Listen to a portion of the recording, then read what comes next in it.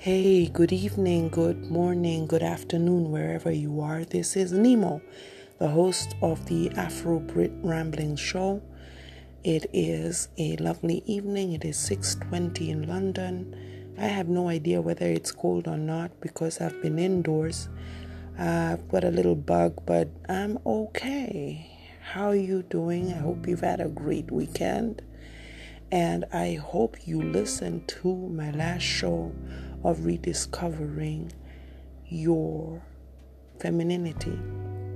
It's interesting. I got some really great feedback from the friends I shared it with, and they've been giggling themselves silly. And most of them are challenged to get their sexy on. I think that as women, we should have these conversations because, especially when you go through the threat of a diagnosis, you get a diagnosis that you're not ready for, or you even suffer from depression or fibromyalgia. There are journeys women take, and we don't take time to take stock what's going on. But hey, I'm still feeling confident. I hope you tried out some of my gimmicks. Anyway, today evening I wanted to talk to you about something that I was mulling over. I tend not to just do a podcast for the sake of doing a podcast, but it's when I'm kind of picking through my thoughts and kind of finding a topic that will kind of get people engaged. And I'm hoping and inviting you, if you'd be interested to be part of my podcast, to, inbox me. If you know where I am on Messenger, I am Nimo Warobi, or you can just send me a message through the inbox of Anchor. So here is what was been going on in my head, and it stems from where we get these attitudes and limiting beliefs that cause us to lose our womanhood. And this was triggered by something really daft that I did.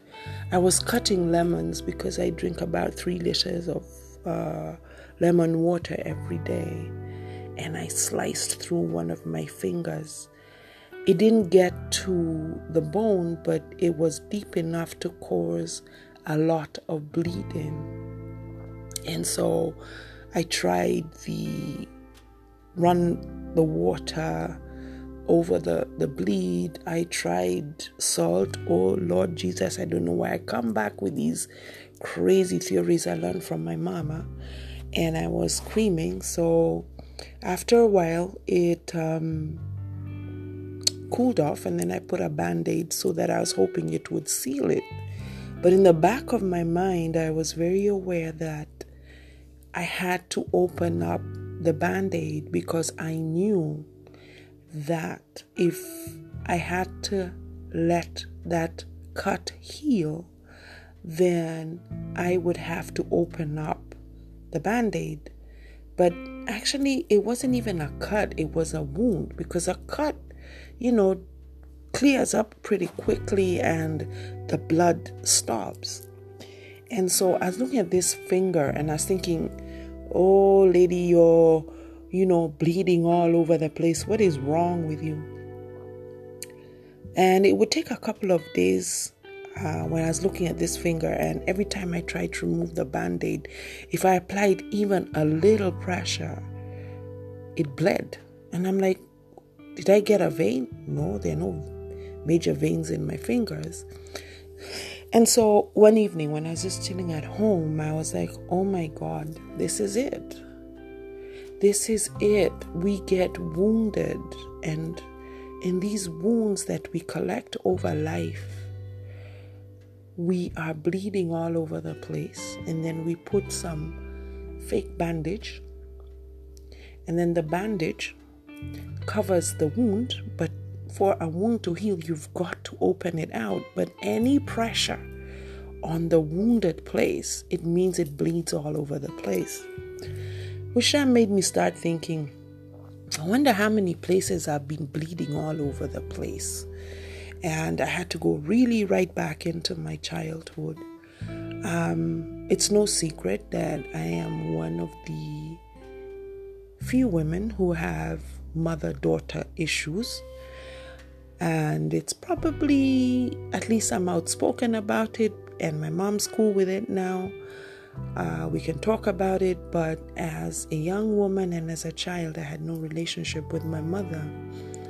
And I've never understood why she didn't like me. I have ceased to try and understand it.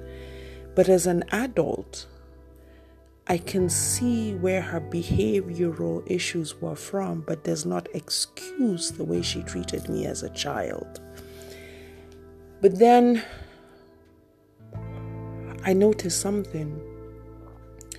As I was cooking, somebody asked me the other day, "Oh my God, how did you learn to cook?" I said, "Necessity, honey, necessity." And she says, "What do you mean?" I said, "My mom can't cook for Jack. My mom is a career woman. She was a baller in nursing, taking, assistant director jobs and a matron. But cooking, no. In the sense, if my mama says she's going to cook, unless it's traditional Kikuyu food, we ain't sticking around. We have a saying back in Kenya, it's called mudhogodhanyo. Anything outside that realm of mashing peas or jahe, which is, I don't know the English word for jahe, our traditional foods, no, it's not what happens. So what is interesting, my sisters, and I have to, love cooking. So we can do 3-course meals or 5-course meals without a problem. And we also learned, because we have my dad and my brother, the importance of how men like food to be put before them. So from very early, instinct overrode. But what was interesting was I realized that I had made a major mistake. Like all mothers, or I think most mothers, in the African community, let me call it Kenyan community, is that my parents moved back to England post-independence. So Kenya had jobs, they were doing well, we went into private school, things went well. Then the government changed. And so my mom, working in the private sector, took on a certain role, taking care of the finances. And my dad, being a civil servant, took care of other bills. In that process, there is a situation where unconsciously, as a daughter, I may have picked up the need to cover my man when he has financial issues. And I realized in a couple of relationships, because I had very good jobs back in Kenya, I had once worked in the EU, I had worked for the NGO Council and Media, I was earning more money than my dad. And so, when your dude doesn't have money, you slide him, 500 bob, 1,000 bob, cover the charges, and never quite thinking about it, because I love him. And it was looking back about my bleeding places when I realized, nah, I'm not in the right phase when it deals with the pattern of supporting a man. It's just the same thing as I sat across a friend of mine who experienced domestic violence. And I said to her, I'm not going to tell you whether to leave your marriage or not, but as long as you continuously allow your children to be exposed to this kind of behavior, what happens is you birth an angry child, a replica of the father, almost a disdain for you for not standing up for yourself.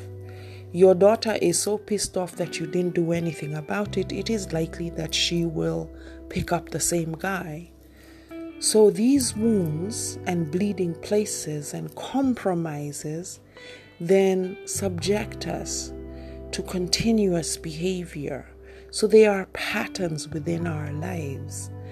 And so for me, I realized that even though I am financially savvy now and that I am financially safe, it doesn't mean that I need to step down and let the man be the man. Because what happens is this man ends up being your employee. So you say, for example, I had a friend back in Kenya. We tried to work it out. And then the story started, I don't have money. My kid needs school fees.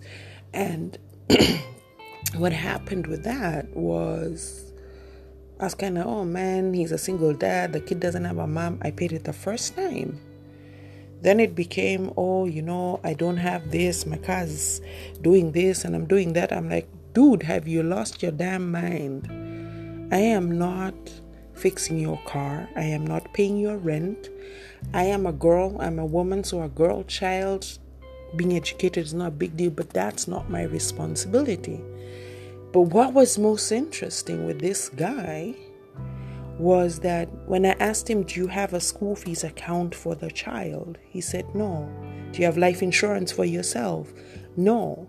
I've had life insurance since the day I was born and up to today, because those are the things that were ingrained in me in the event of any eventuality, and especially now that I am in diaspora, that money would go towards anything that has to do with my family. So I realized probably a couple of years back that I had wounded places. And so my behavior in relationships was a mirror of the very mother I disliked. Couldn't stand her. I think I bonded with my mom probably in my late 30s, because it's at 30 where I made a step towards my mom and said, Mom, I need to talk to you. What you did was wrong. As an adult, we are buddies. But as conversation, I'm going to be daddy's girl till the day I die.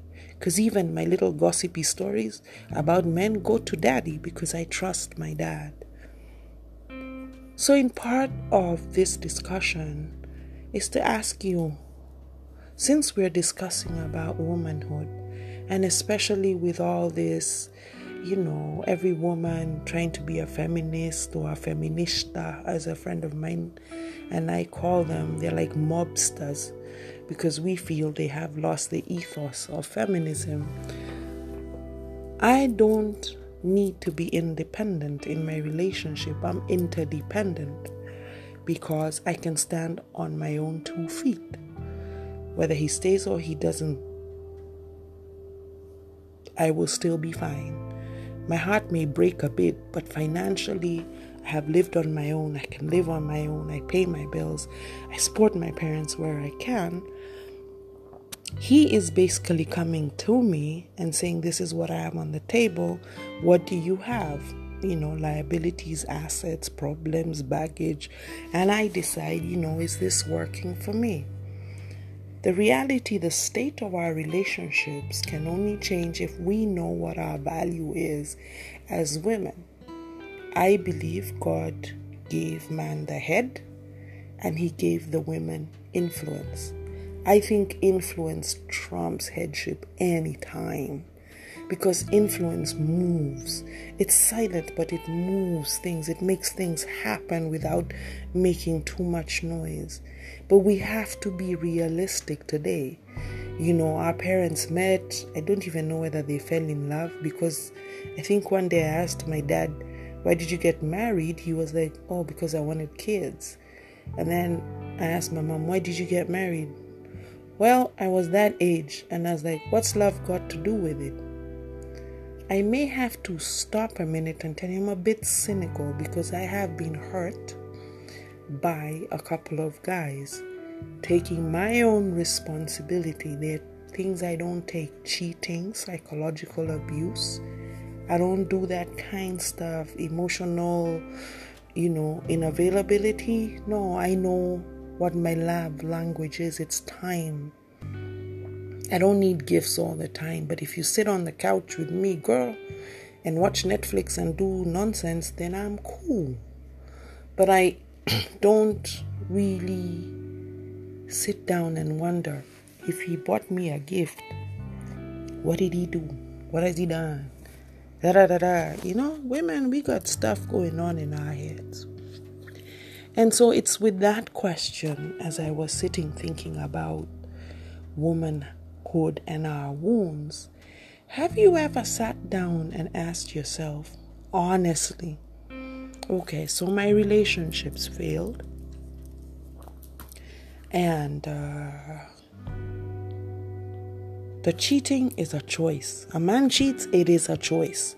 That is knowingly doing something that hurts you. Just like abuse.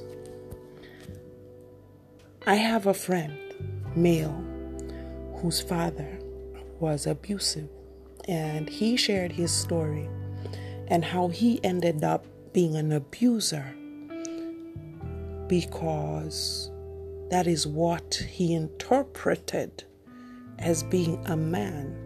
Yet, as a child, he wept in his bed because he couldn't support his mother. On the other hand, we may end up with women who say, I ain't taking crap from a man if he raises his hand at me, blah, blah, blah, blah, blah. Guess what happens? It is likely that you will pick the same thing that you were avoiding. So, I don't know whether you're single, whether you're in between, or you're coming out. I don't know. But you know what? I think old school works. But I think that emotional intelligence and practicality works with love. I think that God will have to probably throw a shoe from his throne, hit me on the head like Paul or Saul going to Damascus and say, that's the guy, that guy. Because I am so happy with my good self that I cannot see how I will change my life to get a man to bring me malaria, typhoid, baby mamas, financial problems, emotional issues. And I'm not perfect. I'm stubborn. I'm crazy. I'm moody. I'm empath. I want to be with you, don't want to be with you. I got my own drama. But maybe take a look at your history and find out where you picked up your beliefs about your relationship. If he ain't bringing anything worth to the table, we got the brains and the emotional intelligence to do this now. You take care. Enjoy. Bye.